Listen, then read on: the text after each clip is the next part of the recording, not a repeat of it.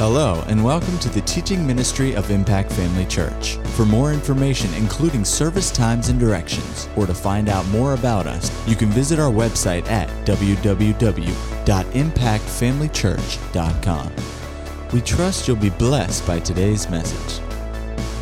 Turn with me to Philippians chapter 2 before we get into our main message this morning. Chapter 3, Philippians chapter 3. Hallelujah. Thank God for revival. Amen. Say, I'm experiencing revival. That was a little weak. I'm experiencing revival. Hallelujah. Our church is experiencing revival. Hallelujah. Praise God. Well, you know, revival isn't static. I said it's not static. It requires feeding. Amen. There is no cruising altitude in revival. You don't reach a level and then level off on a cruising speed. Amen. Revival is reaching for more. In Philippians chapter 3, this is the best description, I think, of a heart of revival. In verse 12, he says, not that I have already attained or am already perfected. How many of you believe your neighbor's not perfected yet? The person sitting next to you. Amen? Well, just know they think the same thing. Amen. I am not already perfected, but I press on. I press on. That's not just stumbling on. I press on that I may lay hold of that for which Christ Jesus has also laid hold of me. Brethren, I do not count myself to have apprehended, to have laid hold of it yet. Now, if the Apostle Paul could say, who wrote 2/3 of the New Testament, if he could say, I do not consider myself as having fully laid hold of everything for which Christ Jesus has laid hold of me, I think there's room for us. There's room for us to still lay hold of some things. Well, it goes without saying, doesn't it? Amen. He said, brethren, I do not count myself to have apprehended or to have laid hold of it, but one thing I do, forgetting those things which are behind and reaching forward to those things which are ahead. I press toward the goal for the prize of the upward and high calling of God in Christ Jesus. He's talking about more than just pressing and reaching to those things or ahead. He's talking about more than natural things. He's talking about more than reaching for that advancement at work, for that new position, for that degree, for that financial goal. He's talking about more than that. And there's nothing wrong with those things. He said, I press toward the goal for the prize of the high calling, the upward calling of God in Christ Jesus. That's a heart of revival right there. That's a person who is revived, who is stirred. And like I said, it's not static. It's not something that you just get to a place and say, well, you know, I'm stirred up and I'm good now. No. Glory to God. We're ever reaching for more. Keep reaching for more. Keep reaching for a greater experience, a deeper experience in God. Keep reaching. Stay hungry. Stay hungry. Stay hungry for more of God. That's what feeds revival, is hunger. Amen? Well, praise the Lord. We're in revival, but we're not fully revived. Amen. There's more reviving ahead. Glory to God, and we're reaching for it. Amen? Hallelujah. Well, let's pray before we get into the regular message this morning. Father, we thank you for your... Praise the Lord. Well, we're still talking about revival praying. Amen. Prayer sustains revival. Amen. prayer causes revival to increase. And like I've already said, it's hungry praying. It's praying that's reaching forward. Praying that's coming from a heart that's not satisfied with what we have, but we want more of God. We want more. It's not that God is holding anything back. He has given us everything. But when I say we want more of God, we want to experience more. We want to walk in more of what we have. That's what Paul was saying, that he hadn't laid hold of it. He didn't say God hadn't offered it. He didn't say it wasn't given. He said, I haven't laid hold of it yet. And that's what revival praying is all about, is reaching and laying hold of more. Amen? And so we have several texts, and let's look first of all at Ephesians again. Turn over there to Ephesians chapter. Go with me to Ephesians chapter 6 again. Hallelujah. Verse number 18 says, praying always with all prayer. Some translations say every kind of prayer. Praying always with every kind of prayer and supplication in the Spirit, being watchful to this end with all perseverance and supplication for all the saints. When we talk about revival praying, we're talking about a church that prays. I said several weeks ago that a few years ago, I really got disturbed personally because our church was not a praying church. Doesn't mean that nobody prayed, but I'm just saying that generally speaking, we were not a praying church. There was not a move of God in the area of prayer. And I became greatly concerned about it and praying about it myself. And the Lord gave us a plan which we acted on, and a prayer move of God, I could say a move in prayer, took hold in our church. And it's important to have a private prayer life. We don't want to minimize that. We'll come back to that later because that's part of it as well. But we're focusing also today on the corporate praying of the church. The fact that as a body, we need to be a praying people. Amen? Go with me, and I introduced this on Sunday night of last week, but I didn't get very far into it, and I want to go further today, but I want to recap some of the things I said Sunday night. So go with me over to 1 Corinthians chapter 12. 1 Corinthians chapter 12, and let's see God's estimation of the church. How does he describe the church? I'm talking about the local church. You understand when the apostles wrote the letters to the churches, these epistles, and they referred to the church, the word church literally means a visible assembly of people. The word is taken from both the secular and the religious background of the day, and in the secular sense, it actually meant a political assembly or a civic assembly. In other words, a group of people gathering together in the town square to conduct official civic business. So it didn't have this esoteric, concept of the universal church, the universal brotherhood of all believers. That really wasn't the first thing that came to people's minds. The first thing they heard when they heard church was an assembly.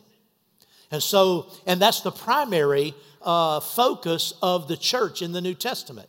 It was a number of years ago that I heard for the first time, I heard Lois Toucher. She was ministering here one time with Shekinah Glory, and she said that in the Bible, the word church is used like 105 times, and over 80 of those times it's referring to the local church. And think about it's the references to the church. 4-1 is referring to the local church, not the universal church. Now, we don't want to dismiss the universal church. That's a glorious and wonderful revelation and truth that we are all members of the body of Christ universally. We believe that, when that's wonderful. But the primary focus of the New Testament, if you go, I was shocked. I couldn't hardly believe it when she said that. So I went through my concordance and I looked up every reference to the church, and I looked at the setting in which that word church was used. What was the apostle talking about when he used that word, the church? What was he referring to? And 4 out of 5 times it was referring to a local assembly. So when we read this today, let us understand that that's how the people of the first generation, that's how they understood the message of the church. So here in 1 Corinthians chapter 12, he's talking about the body. And it says in verse 12, "For as the body, the human body is one and has many members, but all the members of that one body, being many, are one body, so also is Christ. For by one Spirit we were all baptized into one body, whether Jews or Greeks, whether slaves or free, and have all been made to drink into one Spirit. For in fact, the body is not one member, but many." Talking about the physical body. "If the foot should say, because I am not a hand, I am not of the body, is it therefore not of the body? And if the ear should say, because I am not an eye, I am not of the body, is it therefore not of the body? If the whole body were an eye, where would be the hearing? If the whole were hearing, where would be the smelling? But now God has set the members, each one of them, in the body just as he pleased." Now he's using the illustration of the physical body, but of course we're applying this to the spiritual body, even the local church. He's talking about the physical body. He says God has placed the members, each one of them, in the body just as he pleased. And now, you know, that tells me right there that evolution's not true. God placed the members, each one of them, in the body just as he pleased. Amen. But if they were all one member, where would the body be? But now indeed they are many members, yet one body. And the eye cannot say to the hand, I have no need of you. Nor again the head to the feet, I have no need of you. No, much rather. Those members of the body which seem to be weaker are necessary, and those members of the body which we think to be less honorable, on these we bestow greater honor. And our unpresentable parts have greater modesty, but our presentable parts have no need. But God composed the body. Just another side thought. God composed the body. It didn't just happen. Amen. Life didn't just happen on this planet. Amen. I was talking to somebody not too long ago, and he said, I just can't believe in God. He said, I want to, but I just can't believe that there's a God, a deity, a God who created all things. He said, it just doesn't line up. And he said, just science doesn't support that. And I said, well, what does science support? Where did everything come from? Well, this happened and that happened, and there was this, reaction. I said, yeah, but before that. And then this happened, yeah, but before that. Well, I said, how did something come from nothing? Physically, how did something come from nothing? Well, he said, I have to admit that in the area of the laws of physics, there are some things we obviously don't know. I said, so you're willing to accept a big question mark about the beginning and the origin of all things and say, well, physical science, as we know, can't explain it. You're willing to accept that, but you won't accept the premise that that big question mark is a big G and it's God. I mean, what other plausible explanation could there be? In the natural, nothing can come from nothing. Everything we know about science and physical laws demonstrates the fact that if you have nothing, you will have nothing. That's all you'll have. Nothing is nothing. And it doesn't just become something. It can't. There's only one way it can happen, and that is if there's a God who always existed. See, some people can believe that there's a big something out there in science that defies explanation, but they can't believe there's a God that defies explanation. I would rather believe in God. Well, praise the Lord. I better get back to my message. Where was I? But God, nope, that's not where I was. Verse 24. But God composed the body. Yeah. God composed the body, having given greater honor to that part which lacks it, that there should be no schism or division in the body, but that the members should have the same care for one another. And if one member suffers, all the members suffer with it. Is that true, Greg? He broke his hand. He's got a cast on his right hand, and he's right-handed. And I guarantee it affects his entire body, everything he does. Isn't that right? Well, praise the Lord. That there should, it said, and if one member suffers, verse 26, all the members suffer with it, or if one member is honored, all the members rejoice with it. Now you are the body of Christ and members individually. So if we are the body of Christ and members individually, then wouldn't it also be true that God put the members in the body where He wanted them? Amen. God designed each one of the members to be in a particular place and to function in a certain capacity in the body, or else the whole illustration is off. Isn't that right?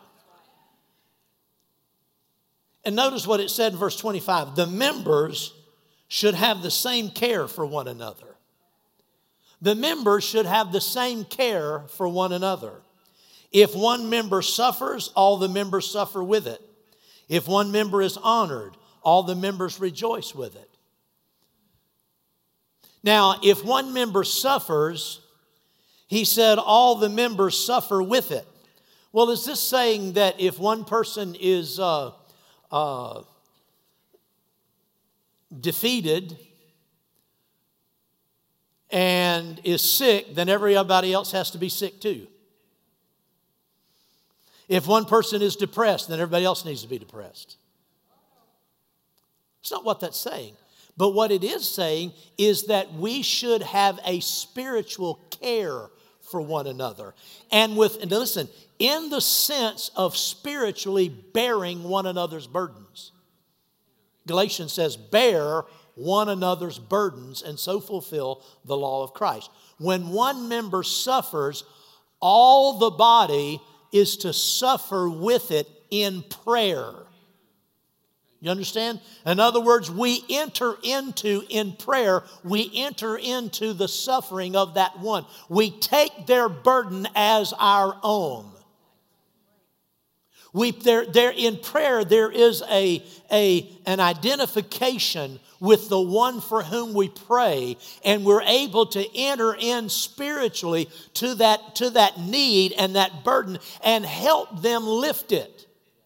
So that when one member suffers, all the members, not just one or two, not just the pastor, all the members suffer with it. And what happens, that suffering in prayer, that supplication in prayer, that lifting of that burden, one another's burdens, bearing that burden. When we do that, that burden is lifted, and then rejoicing comes, and we all rejoice together. Amen? Amen? See, when you have prayed for someone, when you have entered into their need in prayer and took it, even though you're in your natural self, you're not experiencing that same need. They might be going through a great time of dark depression and you don't know what it's about or what's causing it. And maybe if they had a better understanding of the Word of God, maybe they wouldn't be in that situation. Maybe they wouldn't allow the things in life to dominate them and overcome them. But you see, having an attitude, well, they ought to know better, that won't carry the day. That's not caring for one another. Come on. It's praying for that person in their depression.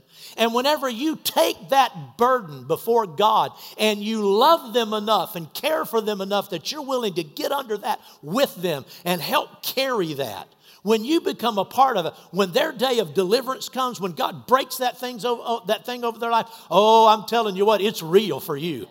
Oh, hallelujah. You take them by the hand and you're weeping with them, but now you're not weeping in sorrow. You're weeping in joy because you help bring deliverance. Glory to God. That's a caring church. That's a praying church. Amen. All the members should have the same care for one another. We should suffer and rejoice together, suffering to bring deliverance. Jesus is our example. He suffered for us. He entered into fellowship with our sufferings, not simply as a measure of just fellowshipping with us in the suffering. He entered into that fellowship of our suffering in order to bring us out of it. So we don't just get in the ditch with somebody and wallow in their suffering and pat themselves and ourselves on the back and say, oh, we are a poor thing. It's just terrible. Look what's happened to you. I feel so bad about what's happened. It's just not fair. Let's just sit and I'll just cry with you for it. No, you get into prayer with them. You take their need as your own and you lift it up to God see, this is not casual praying. This is praying where you enter into fellowship with that person. Glory to God. And you bring them from a place of weeping to a place of rejoicing, and then you weep and rejoice with them. Amen. Glory to God. Now, some people, go with me to Romans chapter 15. Romans 15, verse number 1. We then who are weak, man, I am having a day today. I looked at this I have this little digital clock on the platform here. I looked at it when I got up in the pulpit, and it hasn't advanced 1 minute. Woo, glory. Hallelujah. I guess I've been in some kind of a time, thing here, because I sure felt like it had been going for several minutes. I haven't been going a full minute yet. Glory to God. Woo, I'm going to get a lot done today. I don't know what I did to this. It says 10:08. Time is it anyway? Glory to God. Well, I just wasted a minute there. Verse 1 says, we then who are strong ought to bear with the scruples of the weak and not to please ourselves. The older King James says we ought to bear with the infirmities of the weak. And that's really the word there is the infirmities or the weakness. It literally says we ought to bear with the weaknesses of the weak. We ought to bear with their weaknesses. Amen. Now, the New King James says to bear with. We then who are strong ought to bear with. But I'm concerned that gives the impression that we're just supposed to bear with people, just put up with them. And if that's the best you can do, that's better than just, writing somebody off, okay? Just don't have anything to do with it. It's better than that. But I think the real meaning here is the word bear simply means to carry, to lift, to bear the weaknesses of the weak. Now, the weakness that it's talking about, if you look at the context of the previous verse, there were people who were confused over meats and offerings, because in their days, in the secular pagan temples, people offered sacrifices, animal sacrifices, to false gods, and then the meat that was left over they sold in the marketplace. And some Christians had a problem going to the market and buying meat because they were concerned that the meat had been sacrificed to a false god or to a demon. And they didn't want to partake of that. Well, Paul said, it really doesn't matter because the gods that they sacrifice to aren't gods. They're nothing. They don't have any power. There's nothing. They sacrifice them to nothing. So the sacrifice is in the mind of the person that offered it. It didn't affect the meat because it wasn't offered to any kind of a god. So he said, you shouldn't, when you go into the market, he said, don't ask where the meat came from. Because then if that's going to trouble your mind, just don't ask. Don't ask, no, don't ask, don't tell. Right? He said, don't ask.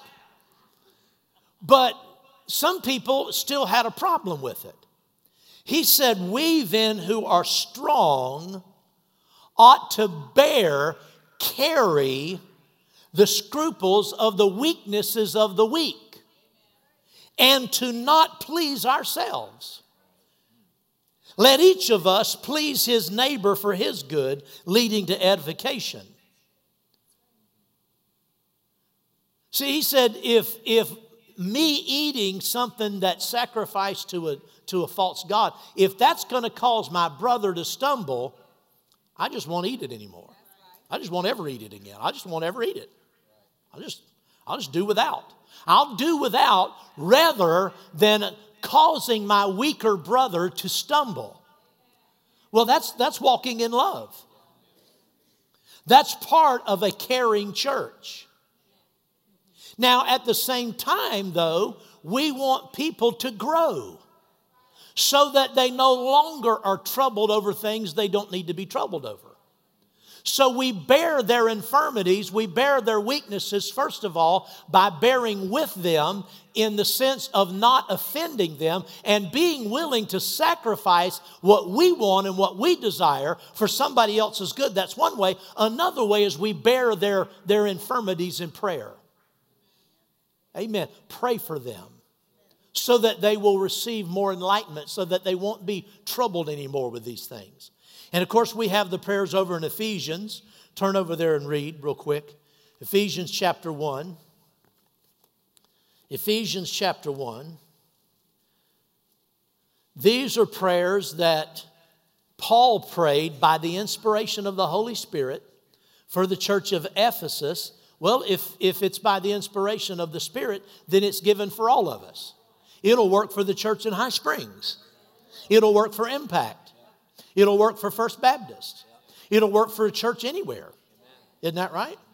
He says, I therefore, verse 15, chapter 1, 15, after I heard of your faith in the Lord Jesus Christ and love for all the saints, do not cease to give thanks for you, making mention of you in my prayers, that the God of our Lord Jesus Christ, the Father of glory, may give to you the spirit of wisdom and revelation in the knowledge of Him, the eyes of your understanding being enlightened, that you may know what is the hope of His calling, what are the riches of the glory of His inheritance in the saints, and what is the exceeding greatness of His power towards us who believe, according to the working of His mighty power. And then he goes on and explains how great this power is. But the point is, he said, I'm praying that you will receive the spirit of wisdom and revelation in the knowledge of God. That the eyes of your understanding, your heart, your inward man would be enlightened. That you will know what is the hope of His calling. And what are the riches of the glory of His inheritance in the saints, and the exceeding greatness of His power towards you. Well, that's the prayer. That's prayers we need to pray for one another. You can pray that for yourself. You want to know more, you want more understanding of the Scripture? This is the place right here. Pray this prayer. Pray. This is not a prayer you just pray one time and forget. You pray it continually, that God would continually give you more understanding, more revelation, more knowledge. And it's the best way there is to pray for a fellow Christian, particularly someone who's struggling, not being able to really grasp the victory like you have. You know, there will always be people among us who are not at the same level. And I don't mean that as a put down. I'm just saying that we're born into the family of God as babies, and we have to grow up. And all of us are on different degrees, experiencing different degrees of maturity. Some of us are more mature, some of us are less mature, but we need to pray for one another so that we're all growing. Instead of just, like I said, instead of just saying, well, so-and-so, you know, they just need to get a hold of the Word. They just need to read the Bible. There's no need for them to act that way or feel that way. Well, no, why don't you bear their burden? Why don't you, instead of just blowing them off, why don't you pray for them? Amen. Spend some time. Give of yourself a little bit. Now, some people are afraid that if they, agree with God, if they give themselves, okay, God, I want you to use me in prayer, they're afraid that God will say, ooh, I got somebody here. I'm just going to use you 24 hours a day. You don't have a life anymore. You just gave yourself to prayer. Woo-hoo, I've got somebody. That's not the way God does it. He won't abuse you. There will be times He'll call on you to pray, but not all the time. You'll still have a life. Your life will be more rewarding. Your life is more rewarding when it's invested in somebody besides yourself. Amen. You want to be really miserable in life, just think about nobody but yourself. Just invest all of your time and all of your thoughts and all of your energies and all your concerns and all of your love in yourself. You'll be miserable and everybody else will be miserable of you. That's the way to say that. Come on. No, God will not abuse you. But it doesn't take that much effort, that much time to be concerned about somebody and to pray for them. Well, glory to God. There are other prayers. There's another prayer in the 3rd chapter of Ephesians. And we've read these before. In the 3rd chapter, verses 14 through verse 19. But then go on over with me to Philippians. And I mentioned this on Sunday night. There's another prayer in the 1st chapter of Philippians. Verse 9, it says, "In this I pray that your love may abound still more and more in all knowledge and discernment." Well, if that was good for Paul to pray for the church at Philippi, it's good for us to pray for the church here. If it was good for Christians then, it's good for Christians now. If they needed it, we need it. Amen. He said, "I pray that you may approve the things that are excellent, that you may be sincere and without offense till the day of Christ, that you may approve the things that are excellent." What in the world is that talking about? Other translations say that you may have the ability to always recognize the highest and the best. Now think about that. We could pray for one another that we would always recognize the highest and the best. You know, some people spend their lives majoring on minors, all wrapped up with things that don't really matter, things of less importance, and overlook the big important things in life. The more weighty matters of the things of God. He said, "I'm praying that you will recognize the highest and the best, and don't accept living life on a low level. Yeah, you can get by living down there, but the best thing is to get up here where God's best is." Amen. And then go over with me to Colossians chapter 1, verse 9. "For this reason we also, since the day we heard it, do not cease to pray for you, and to ask that you may be filled with the knowledge of His will, in all wisdom and spiritual understanding." Whew. What a strong verse. Think about what he's praying. He's saying, I'm praying that you will be filled with the knowledge of His will in all wisdom and spiritual understanding. In other words, knowing God's will for your life, but not just knowing the what, knowing the why, the how, the when, all of the details about it. In other words, spiritual understanding of the will of God. Oh, hallelujah. It's a good prayer. Amen. "That you may walk," verse 10, "worthy of the Lord, fully pleasing Him, being fruitful in every good work, and increasing in the knowledge of God, strengthened with all might, according to His glorious power, for all patience and long suffering with joy." Well, praise the Lord. I tell you what, there's a lot there. Amen. We could spend a lot of time talking about that. But we're talking about, what we're talking about is praying for one another so that we grow as we should. In other words, don't just let someone that you know, a member of the church, one of your brothers and sisters, don't let them languish in weak thinking, troubled thinking, not walking in victory. Don't be satisfied with somebody else in the church that just can't seem to lay hold of the victory. Get in there and help them. Be an encouragement to them. Amen. Encourage them in the Lord. Pray for them. Oh, hallelujah. Oh, amen. Hallelujah. Well, glory to God. It's a praying church. That's what a praying church does. A praying church is a church that is full of people that have made the decision to live beyond themselves. Live beyond themselves. Live a life of caring about somebody else enough to do more than say, sure hope you to get better.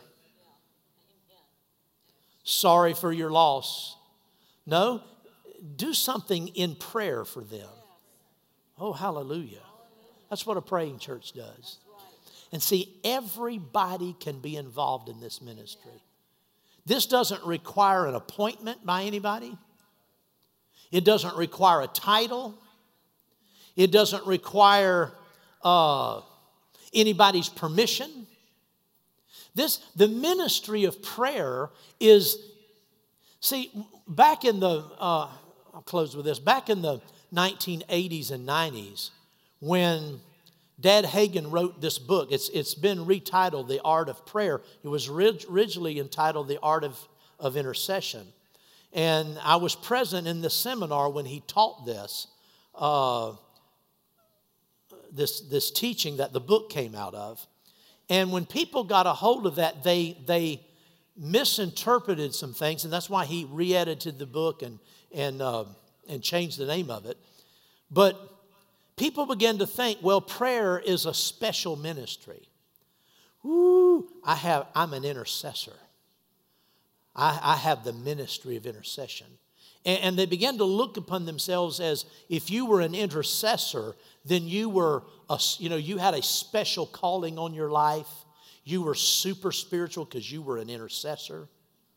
And, the pastor has, I'm one of his intercessors.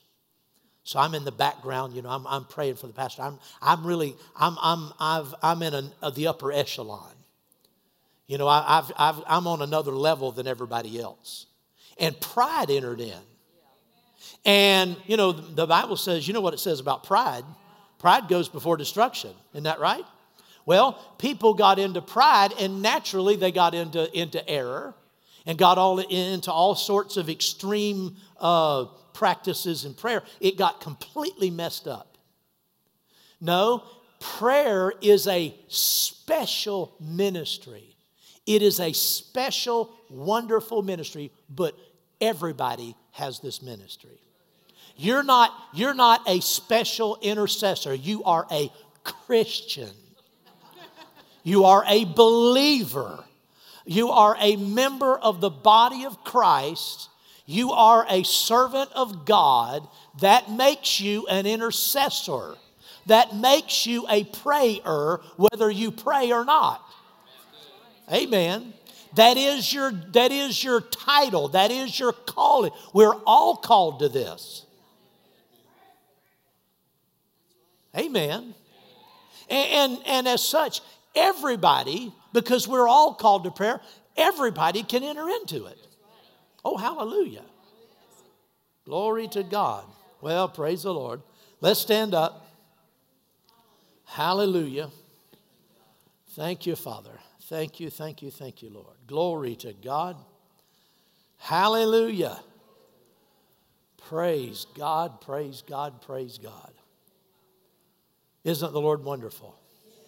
Aren't you glad He put you in a body? Aren't you glad He put you in this body? Amen. Aren't you glad that He made you a part of some? Listen, don't just come to church. Be the church. Don't just look at the church as a place where you go. Some of you need to stop referring to this church as someone else's church. People will talk to me sometimes and they'll say, well, and they go to church here. They say, well, at your church. So wait a minute, it's our church. Amen. Make their church your church. Make this church your church. And as such, enter into the life of the church. Don't just sit back and go through the motions. Roll up your spiritual sleeves. Look around you and say, oh, thank God He's put me in this body. Realize that you are connected. You're connected. The scripture describes the body, the local church, as the physical body knit together by joints and ligaments. Aren't you glad your limbs have joints and ligaments? Aren't you glad there's more in your shoulder than just skin holding it on? No, we are held together. Our physical bodies are held together because they're made and fashioned together. See yourself that way in this local church. That you are connected. And as such, you have a function. There are places to serve, things to do. But the most important thing that all of us can do is pray. That's the most important of all. Amen. Not just praying for the pastor, praying for one another. Hallelujah. Aren't you glad? Aren't you glad you're not just swinging out there somewhere? Just a disconnected part, just floating around. 1 minute you're here and 1 minute you're somewhere else. Oh, hallelujah. That's no place to live. There are Christians that live like that. They just go from church to church, just bounce around, They think they're free. They're not growing. They're not growing. Well, praise the Lord. I'll have to stop somewhere. Thank you, Father. Thank you, Lord. Glory to God. Let's just lift our hands and thank Him for His goodness and mercy. Hallelujah. Thank you for putting us into a body. Glory to God. Making us members just as it pleases you, Father. Oh, hallelujah. Thank you, Lord. Glory to God. We care for one another. Amen. Thank you, Lord.